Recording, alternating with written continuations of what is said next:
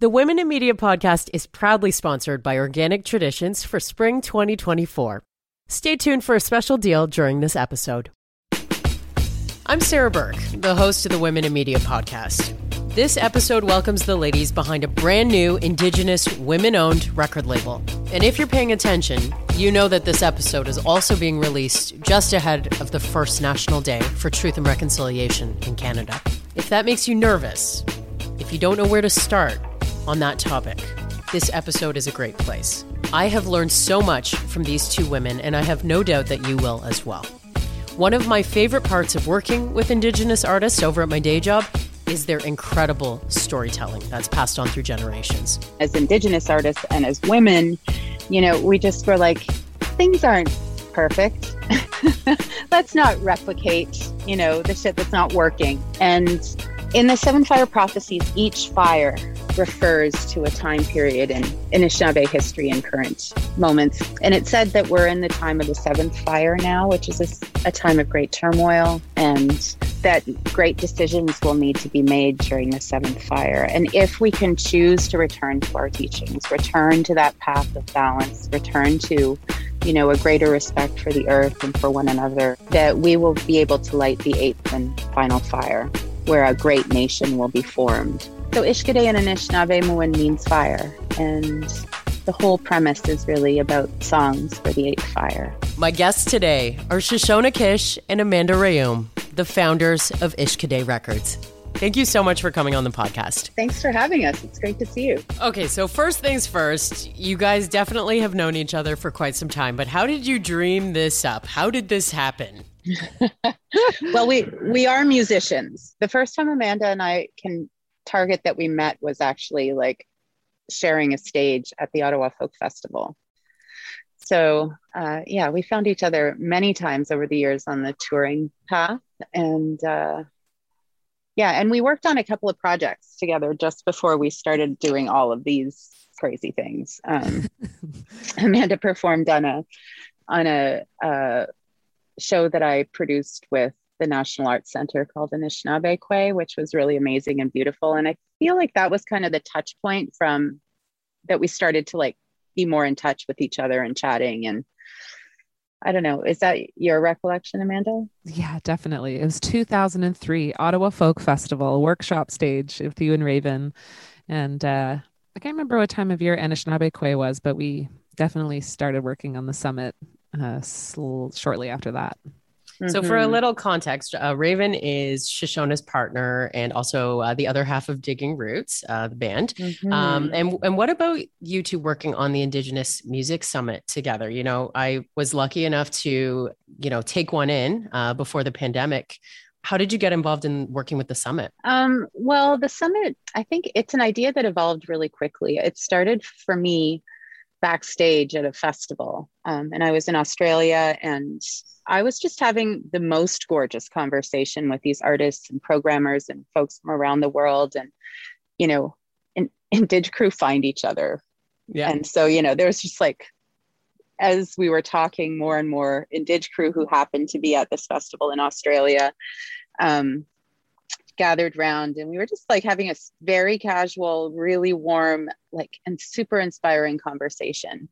And as I was sitting there listening to all these brilliant people, I was like, oh, I wish so-and-so was here, or I wish this other group was a part of this conversation, or I wish this amazing programmer was sitting here with us today.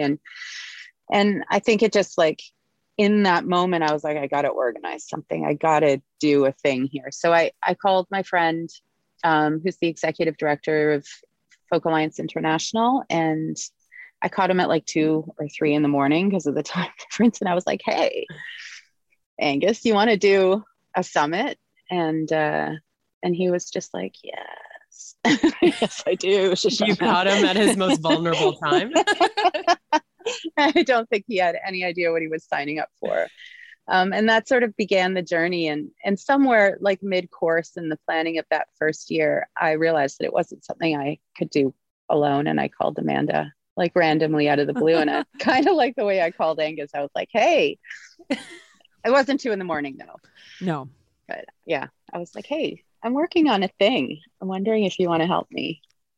And when was the moment that you two, after working together on a few different things, saw the vision of Ishkōdé Records? Want to take that, Amanda? Sure. Well, Shoshona had mentioned that she wanted to start a label a few times. She was sort of peppering it into all the other work that we were doing and all the other conversations we were having. And just before the pandemic, I guess late 2019, all the years are, I can't tell what year it is. But yeah, we had a more serious meeting about it, and like we're gonna do this. We're gonna start this. And very shortly after that, and very shortly actually after the Stronghold concert that we put on for Wet'suwet'en, we really started planning and putting some wheels in motion. But I would say that I suppose one of the silver linings of this whole pandemic is that, we were at home. We weren't moving around as much. It certainly expedited the launch and the kind of initial burst of flames of the record starting as a fire. So, yeah. Okay, now we got to get into exactly that. There's fire involved in the founding story of this record label. Explain the Indigenous teaching that sort of inspired not only the label name, but your mission statement. Yeah, I think as we were dreaming into the space for the record label and really kind of searching for, what is the foundation of what we want to do and how can we source the things that we need to chart like the proper path forward? Because I think we knew right away that we didn't want to just sort of dial in the status quo and do things that have been done before exactly as they had been done before. Because as artists, and as Indigenous artists and as women, we just were like, things aren't perfect. Let's not replicate, the shit that's not working. Let's really like let our minds open to what the possibilities could be. And for me, when I'm searching for that, I always go to the teachings. And, it's such a rich place for me, the Anishinaabe teachings that I was very lucky to grow up with. And I was thinking about, at the time, the prophecies, the 7 fire prophecies were just really present in my mind. And I think I was sort of revisiting those teachings. And every time you go back to the teachings, that something new emerges. And in those prophecies and those teachings, the elders talk about the lighting of the 8th fire. And in the 7 fire prophecies, each fire refers to a time period in Anishinaabe history and current moments. And it goes back, like it's really old. And it's kind of amazing because it prophesized like very accurately some pretty profound things.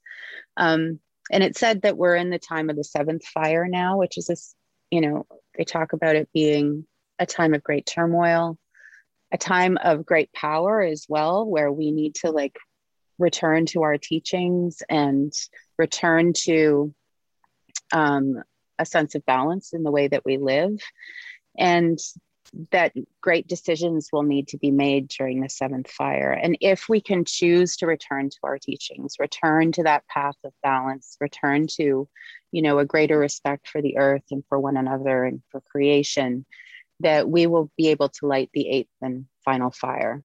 And it said that's like the fire of eternal peace, where a great nation will be formed. I think it's sort of like that coming together of many nations can happen. And, what else are we going to work towards, really? At the end of the day, it was just like, oh, well, that's kind of everything, So Ishkōdé in Anishinaabe Muin means fire.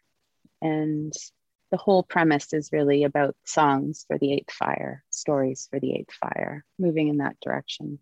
I say this a lot, like when I hear a really great song, but I just got goosebumps with you talking about like the prophecies and the forward momentum that I can tell that you guys have had, whether we're talking about the summit or the label.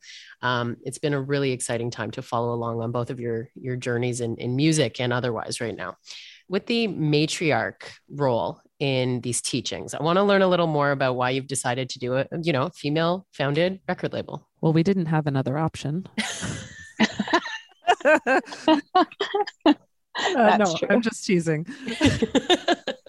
But that's kind of true. Like, I think that we came to some intentionality around that matriarchal energy that we ourselves are looking towards to empower the work that we do. You know, we work really closely with elders and these really powerful women who are teaching us, helping us along our path and sort of propping us up as we do this work.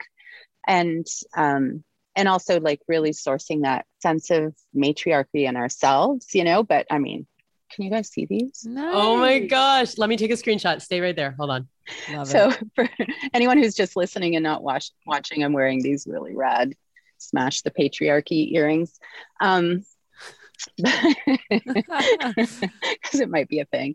But, you know, we come from matriarchal lineages, you know, and that our cultures as the Anishinaabe are led by women. I think it's a really powerful notion for us to contemplate what it means to, you know, bring and respect women's leadership in ways that have not happened in our lifetimes. And that is not to say that there aren't women rising and that leadership isn't evident, but I think all of the sort of footholds of power remain in the hands of the patriarchy. And in our culture, it's cycled through many times. We are, like, in the most traditional sense, a matriarchal society, but there have been times where the power came out of balance, became undone. And it was said that the women were too powerful, and there were transitions of power to men. And then it transitioned back to the women holding that power. And it's been something that culturally has been discussed, you know, and was part of that ultimately like balancing energy that I think our teachings like go back to centrally. So, you know, I think that there's been a really long time where it's been about the patriarchy. And now there needs to be a balancing effect, you know, and it's not like down with the man so much as, I mean, I am like that sometimes, but it's about up with the women. Yeah. Like there's wisdom we need there. There's power and strength that we need there. Amanda, I know your story is a lot different than Shoshona's. You're more recently engaging with teachings, and only in the, you know, the last, like, what would you say, 5 years? Well, I mean, yeah, I didn't grow up with teachings, and my family didn't necessarily on the daily, you know, tote the Métis flag around. My grandpa certainly did.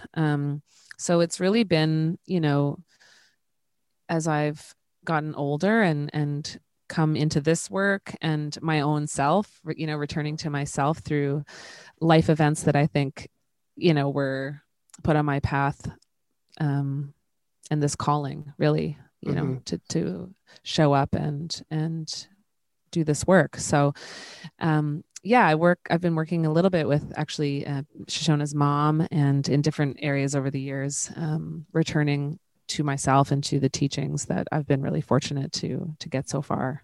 What was one of your biggest like breakthrough moments when you first got engaged in these conversations? Anything that really stood out as like a moment of like big reflection for you?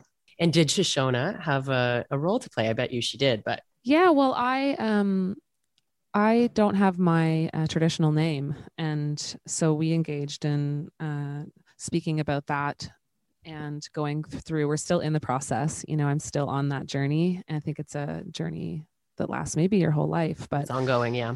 Yeah. And I think that I'm really looking forward to that because as I've, like I said, gotten older, I can feel this deepening within myself. And yeah, I just feel really fortunate to have these opportunities. So now as you're, you know, you guys have your foundation of what you want for the label. Now it's about uplifting artists. Talk to me a little bit about how, you know, the planning and the strategizing about how this label can really uplift in the community and some of, you know, the steps along the way that have been really special. It's all been a really wild adventure. I'll say that. Yeah. Like, and, you know, and I feel like Amanda and I have had this really wonderful alchemy of coming together and planting seeds for these little ideas that actually wanted to move much faster and become much bigger than we were prepared for. So it's just been like trying to catch up with ourselves, and everything feels like, ooh, this is super aligned. We just gotta keep up, you know? And so I think, you know, it's exciting because I think also through the work around the summit, it became more and more clear just where these huge gaps were. You know, it's just like, oh wow, people are really doing this on their own. And there are so few resources, and there's so little infrastructure for Indigenous voices to amplify. So, we just, and that is not, I actually think it's really important not to diminish the like powerful things that actually do exist. But even like organizations like Ishkōdé or Red Music Rising, who I think of as like our brother label, like really kind of we're out here on our own in a certain sense. So it's like, how do we, show up for each other in really meaningful ways? And I think, the label was, it was such a natural thing to do because it was about showing up and being like, this is undeniably important to have these spaces. So, and I really hope that they continue to, well, I know they will continue to, and are currently popping up everywhere. And, and at the center of that are these incredible artists whose voices need to be heard, and it's staggering. And these stories that I think we all deserve to hear, and I think about Asanabi, who was our first signing, and the first time that I heard him, it was just, as you were describing, Sarah, like just goosebumps and like this full being experience for me, like just this, whoa. And and I had no idea. He applied to perform at the summit, and I had no idea that he was out there doing this incredible work with this like staggering, like unique voice. Yeah. Unlike anything I've ever heard. There's so many wonderful artists right now too, that there's just like a lot to like sift through as well. And I'm saying this as a, a programmer, and you guys do an element of this in what you do. And there's so many great artists out there who, we just need more time to discover.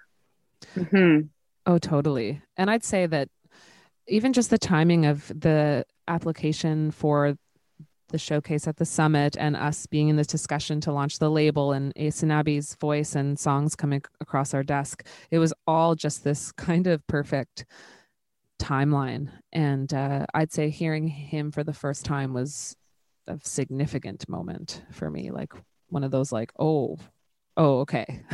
Here we go. So what is this is on. Yeah. What is this whoa moment that made you guys have to sign him?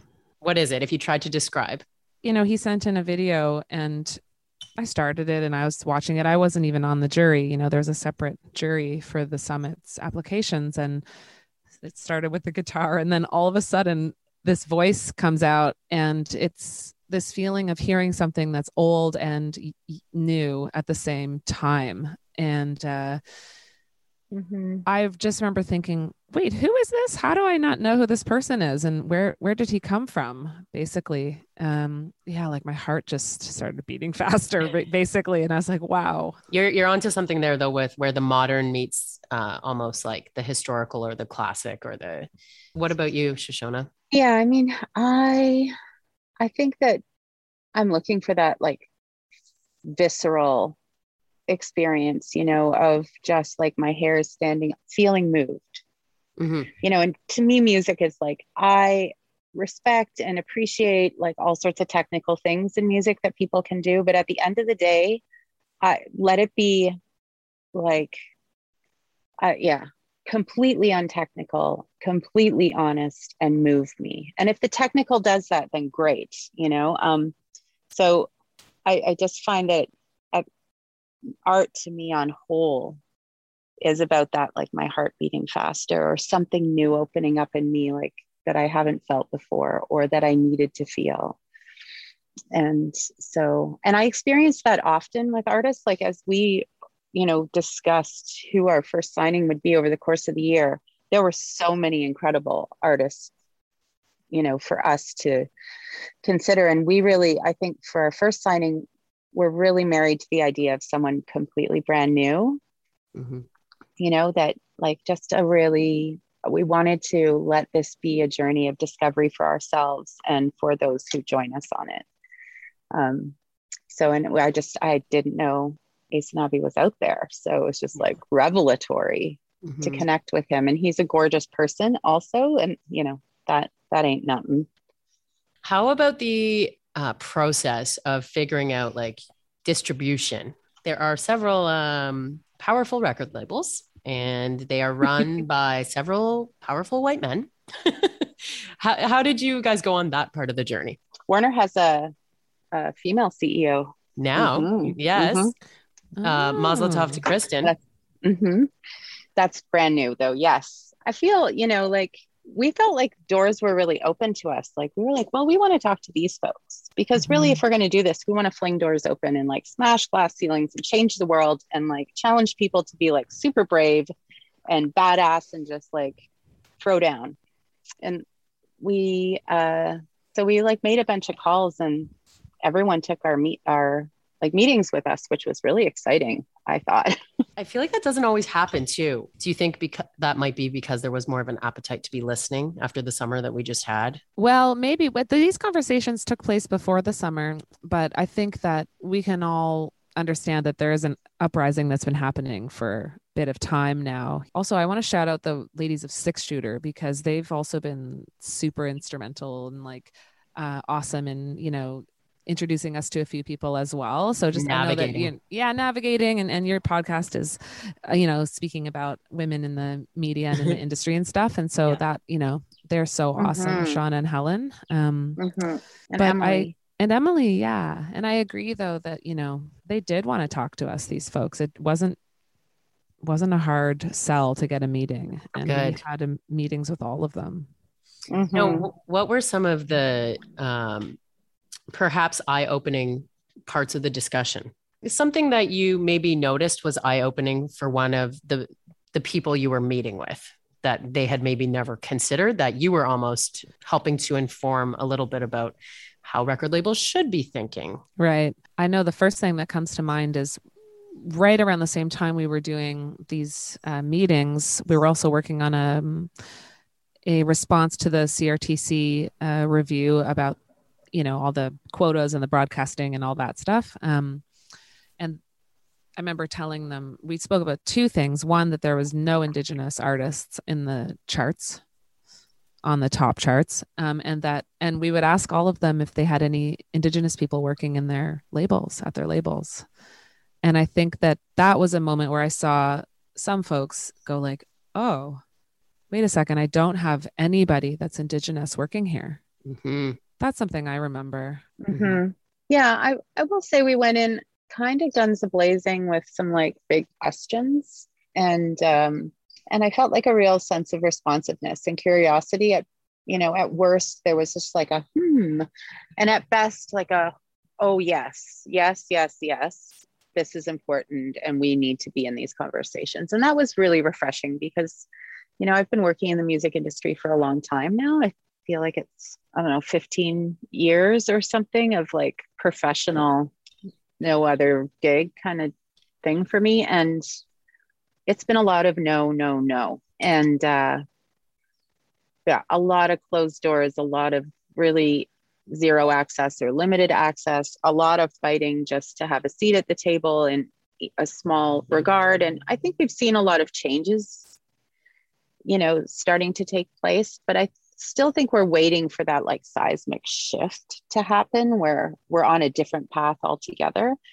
And I'm hoping that maybe what we're seeing right now is an evidence of that, because I think human beings at the end of the day, really, we all want to show up in a way that's meaningful, like to our own lives and to like how we are with each other. And it's interesting to watch, sort of the pendulum swing on these things. Mm-hmm. I can really feel it happening right now too. Mm-hmm. Well, I really agree that humans are looking to make meaning for themselves. And I really believe that we do all, whether we're aware of it or not, want to be a part of something that matters, and have our human life matter in a way, and I feel the shift as well, for sure. I think that it's always going to be about wanting and needing to do more, as we sit here and there's been an election and all that stuff, right? As you were going through these meetings and, planning your launch, what were the things that you guys decided were non-negotiables for Ishkōdé Records? Ultimately, we decided to partner with Universal Music. And that is not to say that the other, conversations weren't 100% beautiful, healthy conversations. But, you just have a feeling once in a while that this is the right fit for you at that time. That alchemy of things is what it is. And I think that what I loved about our conversations and our continuing conversation is just this like willingness to meet us on a level playing field and to consistently ask themselves, how can we show up to this in a meaningful way, and not just sort of passing that to us. A big part of our conversations from our side anyways were about courage. Like, if we really want to change things, if we believe that change is important, then courage is at the center of that. And it means doing things that don't always feel comfortable. Like, we have to be willing to be uncomfortable together sometimes. And, and I think that we talked about, like, what does it mean for Indigenous people to curate our own stories? Because up until now, our stories have been curated by, mainstream, non-Indigenous folks from a lens of that culturally, which sort of goes from everything to like the aesthetic of what sounds good. Because what sounds good is very much rooted in culture. It's not this like singular ubiquitous thing that you can find anywhere. And like tonalities even, or I don't know. And like the foundational things of what, makes a story important and compelling and makes a sound, move you in a particular way. I just think when Indigenous people are curating those things for ourselves, we'll hear very different things. We'll hear different sounds. We'll hear different stories, and our ears and our hearts will open up in new ways we didn't even know were possible. And, when I was talking to Universal about that stuff, they were like 100% in, and that means like hustling radio, it's hustling like, what people end up having access to. It's hustling the people who are curating playlists. It's hustling like every aspect of the industry to perhaps take a second listen instead of saying, no, this isn't what we do, or this isn't who we are, or this isn't what sounds right for us. And say, maybe what sounds right for us is a little broader, because we all know that people have to have the opportunity to hear things many times, especially if it's new. So yeah, I thought that was like one of these non-negotiable things for me that, Universal was like wholeheartedly like, yep, we're into that. This is how movements start. And we get it, It's Sarah Burke here, the host of the Women in Media podcast and the founder of the Women in Media Network. Yep, now there's an entire network. I've been working really hard to get things off the ground. And what would I do without coffee? I can barely function without it. But I feel much better about putting a coffee that's full of superfoods in my body. I've been loving the Focus Fuel instant mushroom coffee from Organic Traditions. And of course, all the ingredients are organic. It's packed with lion's mane mushroom to support memory, focus, and cognitive function, adaptogens to nourish your brain, and MCT powder to boost your energy and improve mental clarity. And before you make that face, no, it doesn't taste like mushrooms. It tastes like coffee. Actually better than most. There are hints of cinnamon and vanilla, and it is absolutely delicious. Did I mention it also just won Best New Mushroom Enhanced Beverage in a 2024 Brand Spark survey? Want to try the Focus Fuel mushroom coffee yourself? Head to organictraditions.com and use the promo code WomenInMedia20 for 20% off at checkout. And by the way, that applies for the entire site, not just the coffee. You're welcome. Just add water and get at it. Amanda, maybe this goes back to what you were saying about the CRTC, but another conversation that we've definitely had off of Zoom before was about the Juno categories. And I think Shoshona just touched on exactly that, how we have to have our ears open in a different way for that. So maybe you can speak about some of the work that you did. I know Shoshona was a sound ear in all of that, but with, what you were talking to Karis about. Yeah, so I'm the co-chair for the screening committee for the Indigenous category at the Junos. So for folks that don't know, every single category at the Junos has its own screening committee, which is the step before the jury. And that committee essentially listens to all the submissions to ensure that they're eligible in that particular category. And you can recommend, oh, this isn't really a fit. Maybe it should go to this category, all that stuff. And so I've been on the committee for a while and have been the co-chair maybe 2 years or something like that. I think this is my last year, I think. But ever since I joined the committee, I've heard the other chairs say, we really want to have an extra category added, a traditional category, because, and if you keep an eye on the Indigenous category at all, you'll notice that there's not really any nominated groups or artists that are making traditional music, whether it be traditional throat singing or powwow or drum music, or, there's the list is long of traditional music styles. But so I worked with the committee this year and another working group to essentially lobby CARIS to add a second category to ensure that, Indigenous groups and artists that are doing traditional music, that are basically keeping this form of music alive, get recognized, and that they don't just fall off the nomination list because everyone's more used to hearing contemporary music, or that's what's celebrated right now. So I feel so excited. This is the first year that it's going to happen, and the submissions are going to be announced soon. And so to me, this feels really important. And I know when Buffy created the category, I think it was in 94 or something like that. It was a dream for her as well, and for Shingoose and for Elaine Bomberry to have this second category added. So our group is really, really stoked that this is taking place finally. Yeah. And it's not to take away. That's the whole point. Like, it shouldn't be one or the other. There should be room for all of it. There's a lot of parallels in what I do here too, in the way that we want a playlist to sound, or, music rotation. You can't just ignore the fundamental traditional side of things because there are exciting modern sounds. We have to find a way to have both on a channel that caters to this type of music and creators. Well, and honor where it comes from, like this is the original music of the original peoples of the land that we all get to live on now. So it's so important. Ishkōdé Records, and the near future. What's something that you guys would really like to tackle that you don't think has enough light right now? There's lots of that. I know there's a big list. That's the creation. But near future, what's like your priorities look like? I'm thinking right now very much about commercial radio spaces. And hearing Indigenous voices in those spaces. So, it's like, that's a big thing to tackle, but we're up for it. And how there's like a, 35% Canadian content rule. Do you see it coming through with something like that? Or what's the way? It's a big question. Yeah. I mean, it's like by any means necessary.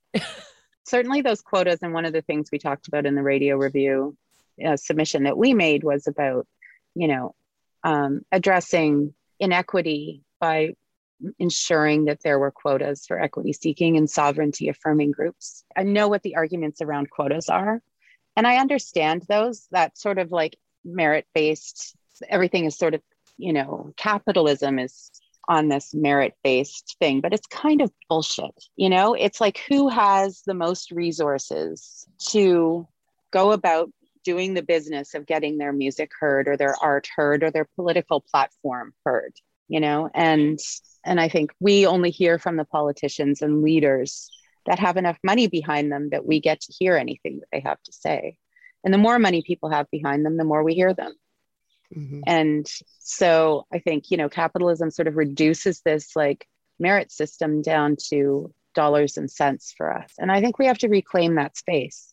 I don't think that's something we want to carry forward, particularly in the art space and in the leadership space. Like, we need strong voices. We need beautiful stories. We need, powerful leaders, and not just power in the sense of like a big bank account. We need people with integrity and like fierce intellect to help us tackle the things that are coming up against us now. Yeah. And even in a music sense, I think music listeners, let alone the people that create the music listeners need the opportunity to hear new things as well, because the way I see things have gone for such a long time is, if your music sounds just a little bit too different, it doesn't fit into this, column that we're trying to, shove everybody in on to radio specifically. I feel this way about, obviously, satellite and playlisting is way different.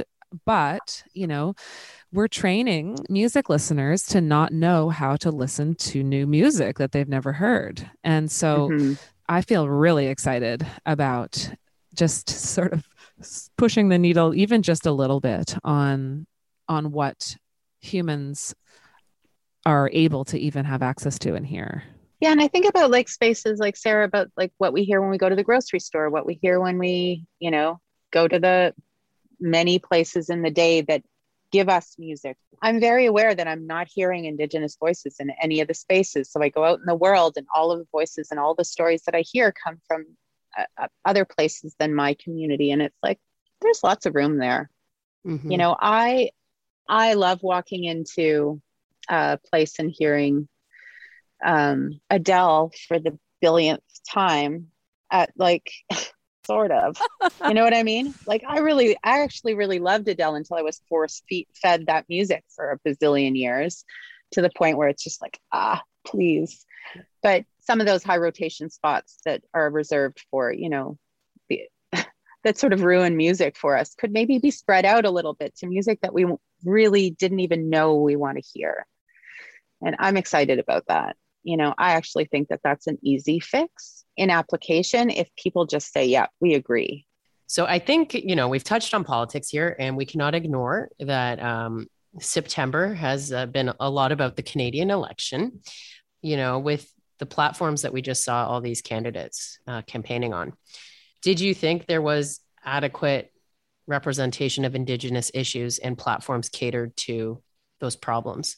Or did you not feel as though you found something that felt like it was catered to what you guys want? Door number 2.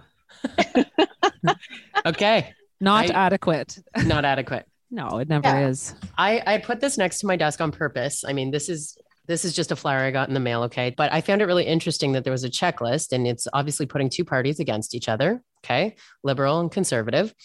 And you look at this list of things that they're saying, like, we want to take a strong stance on, and here's to show the difference between these two political parties. And my first question is, why is there nothing on this list that caters to a pretty big problem? Yeah. I mean, it's case in point, really. Like, you would think that it would be the same level of priority as sick leave for workers or childcare. Like this. I'm really curious about how we sort of change the way these wheels turn, because somebody made that list, presuming that they were listing what was most important to Canadians. This is what I'm saying. Yes. And I think that presumption is wrong. I think the absence of, a meaningful platform and dialogue around Indigenous issues is something that Canadians care deeply about.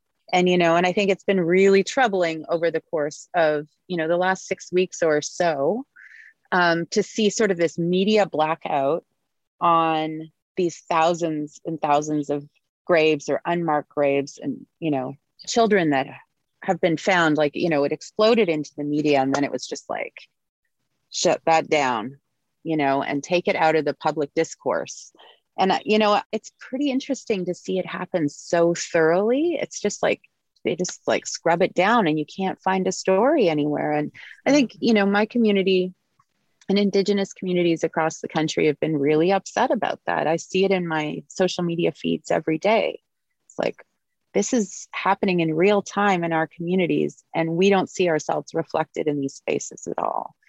And I think that meaningful change, meaningful platforms upon which change can happen is something that is so dicey for politicians that they don't have the courage to stand up and actually say, these are the things that are most important to us as in our values as Canadians.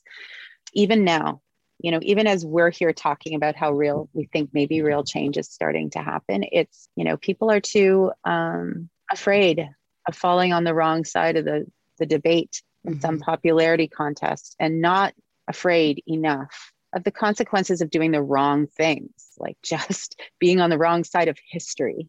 For it not to be front and center here, but for it to still come up when a leader is asked something in a debate, or where there's a special on the candidates, it's like, how come it doesn't come up here? And how come it's only when someone asks that you'll talk about it? That's my biggest question as a white person, because I feel like, with the help of people like you two, my ears have opened to things that I never considered over the last few years. And I appreciate what I've learned from the two of you so much, but like, it's not enough to just answer a question on national TV. Well, yeah. we're all subject to colonialism. Like even white people, not getting all the facts, like not to say I so strongly believe in do your own research, but since we're born, like we're not actually told the truth. Any of us, no one has escaped from this. So, that's why it's not on that flyer. And there's a societal digestion part of this too. Knowing how people don't like spend enough time doing their own research, and that piece is limited. That's why there has to be pieces like this for people to digest that are like, that makes me want to learn a little more on my own if I look this up. Right. So, well, yeah. And I really agree, because the algorithms that feed us news are so strong that we need something that sort of, rises above out of all of that stuff and gives us the opportunity to get outside of our own little bubbles a little bit, because if you like, I occasionally purposefully go down the rabbit hole on Twitter feeds or whatever. And I try and tell my Google to give me different things in my algorithm so I could just see a little more balanced thing of what people are talking about out there. And it's actually really hard to do. And when you get there, you find that there are literally millions of people who are saying things and caring about things that you have no idea what they're talking about if you just live in your own little bubble. And how easily it is to be passed on to others, whether there's fact behind it or not, right? That's what we've seen, especially over the last 2 years, just in general. I did have another follow-up question too here with the calls to action in the report. There was very little mentioned about the arts in the calls to action. So this is where, I know the work that you're doing at Ishkōdé. If you had to make a call to action for the arts to add to that report, what would it look like? I think one of the things that I care about the most is to respect Indigenous leadership in, curating the work that gets heard, making the work that gets seen and heard, and really challenge yourselves to see where Indigenous people are consistently missing from the narrative and from the conversation. It's like, I think that we have enough access to information and relationships and connections with one another now that this is something we can meaningfully address. It's non-negotiable at this point. Yeah. And it means sharing power. And I know that's terrifying for all of us and any of us, but the thing is that it's not a loss of power. It's an expansion of power. And, and I think that sharing of power. Yeah. And the thing is that, we don't relinquish our power by bringing someone else in the circle. It seems like that, but it's not actually true, and any of us trying to do things with small circles and very little support know that the more people at the table, the stronger things become. And so, I think that while it seems like that's something that maybe we would do on behalf of the Indigenous community, it's actually something we need to do on behalf of the larger community.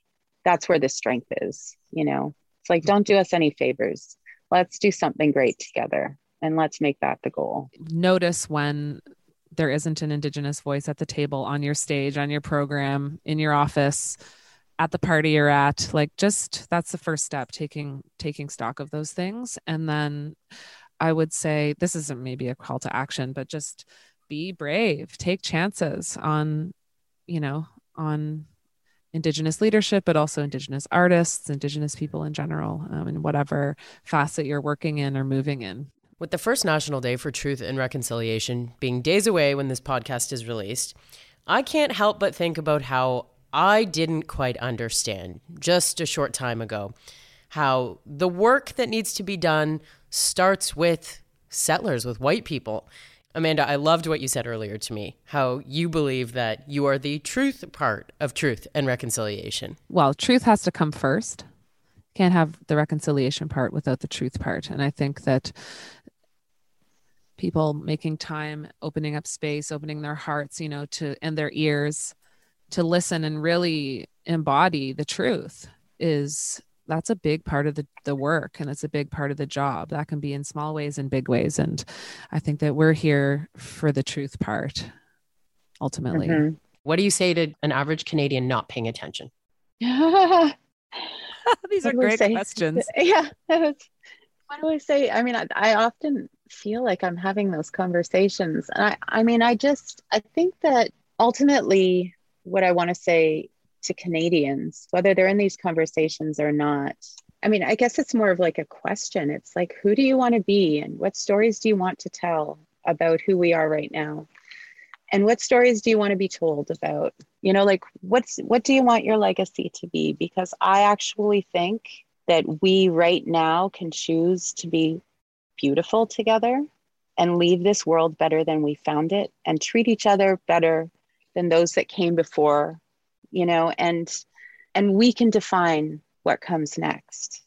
This is our time. We get to do this, and we're going to do it one way or the other, passively or assertively, thoughtfully or ignorantly. I think it's really exciting to know that we get to choose. I choose in the best ways that I know how every day. And I probably fuck it up all the time, but I really genuinely choose to consciously leave this place better than I found it. I'll just follow up with this. So how are you, to those listening, thinking about this? How in your day, in your life, will you leave this place better than you found it? That's what I would just encourage people to really think about. I'm lucky that I have working in the arts, right? And in the industry that we're so lucky to be a part of. There are lots of people that are interested and engaged in the conversation, but I can see, in my personal life sometimes where people aren't as engaged. And that's where even asking questions and having discussions with others can just open their eyes to and open their ears to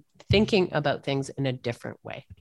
Mm-hmm. And it takes, we're having this beautiful conversation and several others before this. And, and then we each go about our days and go into our life and see the friends that we have and our families and everything. And I feel it's our responsibility to talk about these, things in the other spaces, so you go out for drinks with your people that maybe have never listened to an Indigenous artist ever in their life, and teach people about this and talk about things, and not even necessarily just music related, Yeah. And to have one other person discover just a different perspective, that's part of the work. Well, and it's part of what makes life great.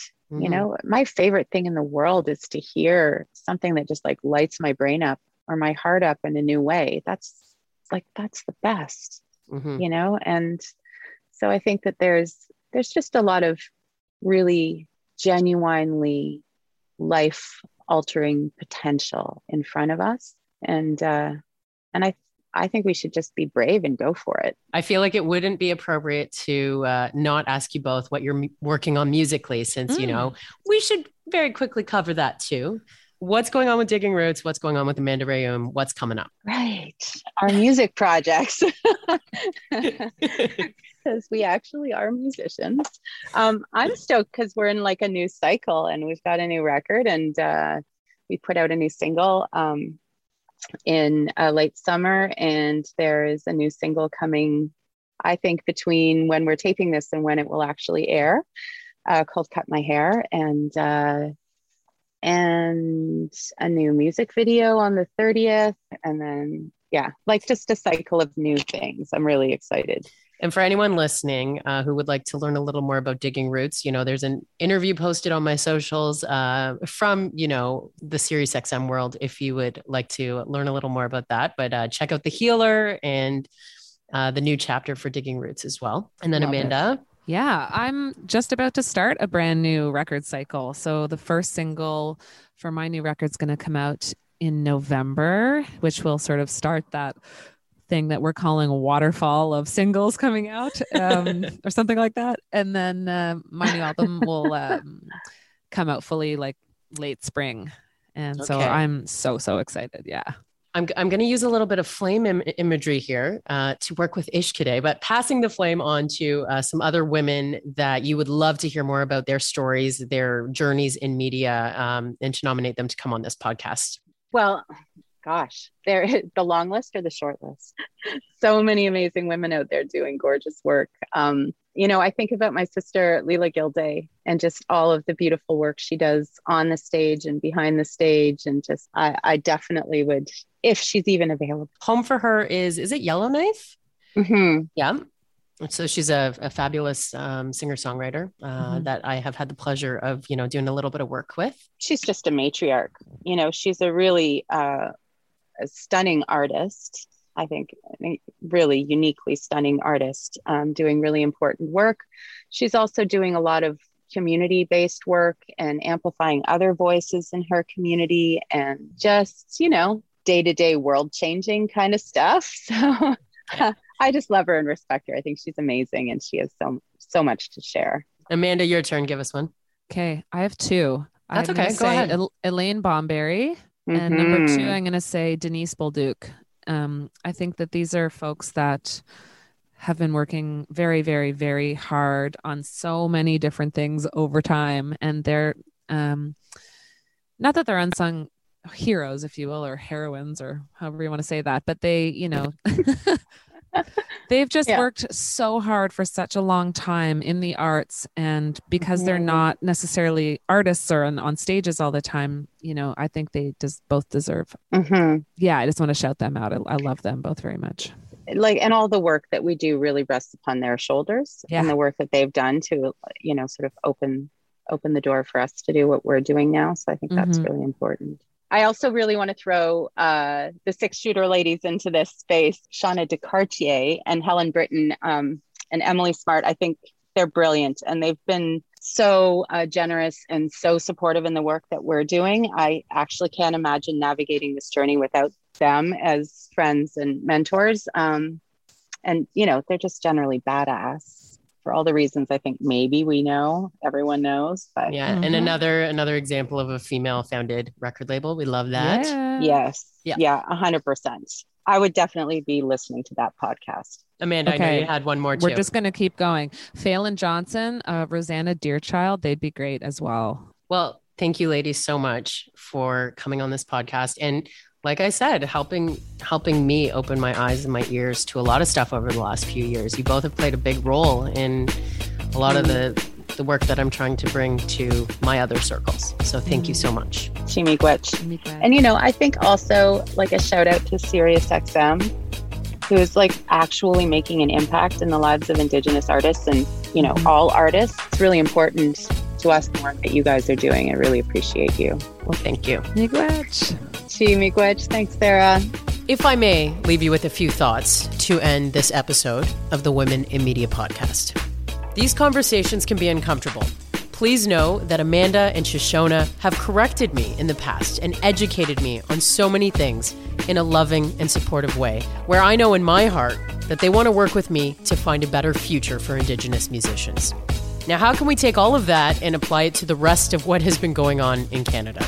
It all begins with a willingness to open your eyes and your heart to listen, and then action in the way that makes the most sense to you. It can be something like supporting an Indigenous business. It can be bringing the name of an Indigenous colleague forward. It can be as simple as asking, why not?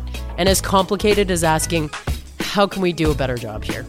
You can find out more about Shoshona and Amanda and Ishkōdé Records in the episode notes, and I highly recommend you have a listen to the new Digging Roots song that just dropped called Cut My Hair, out now on Ishkōdé Records. Here's to finding courage and being brave together. Thanks for listening.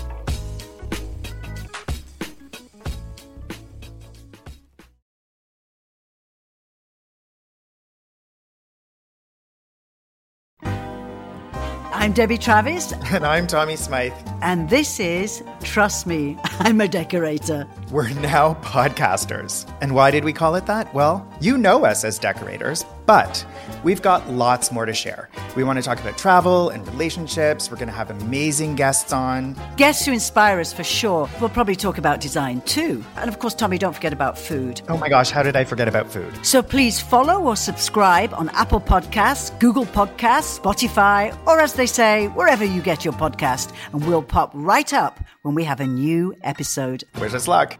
This podcast is distributed by the Women in Media Podcast Network. Find out more at womeninmedia.network.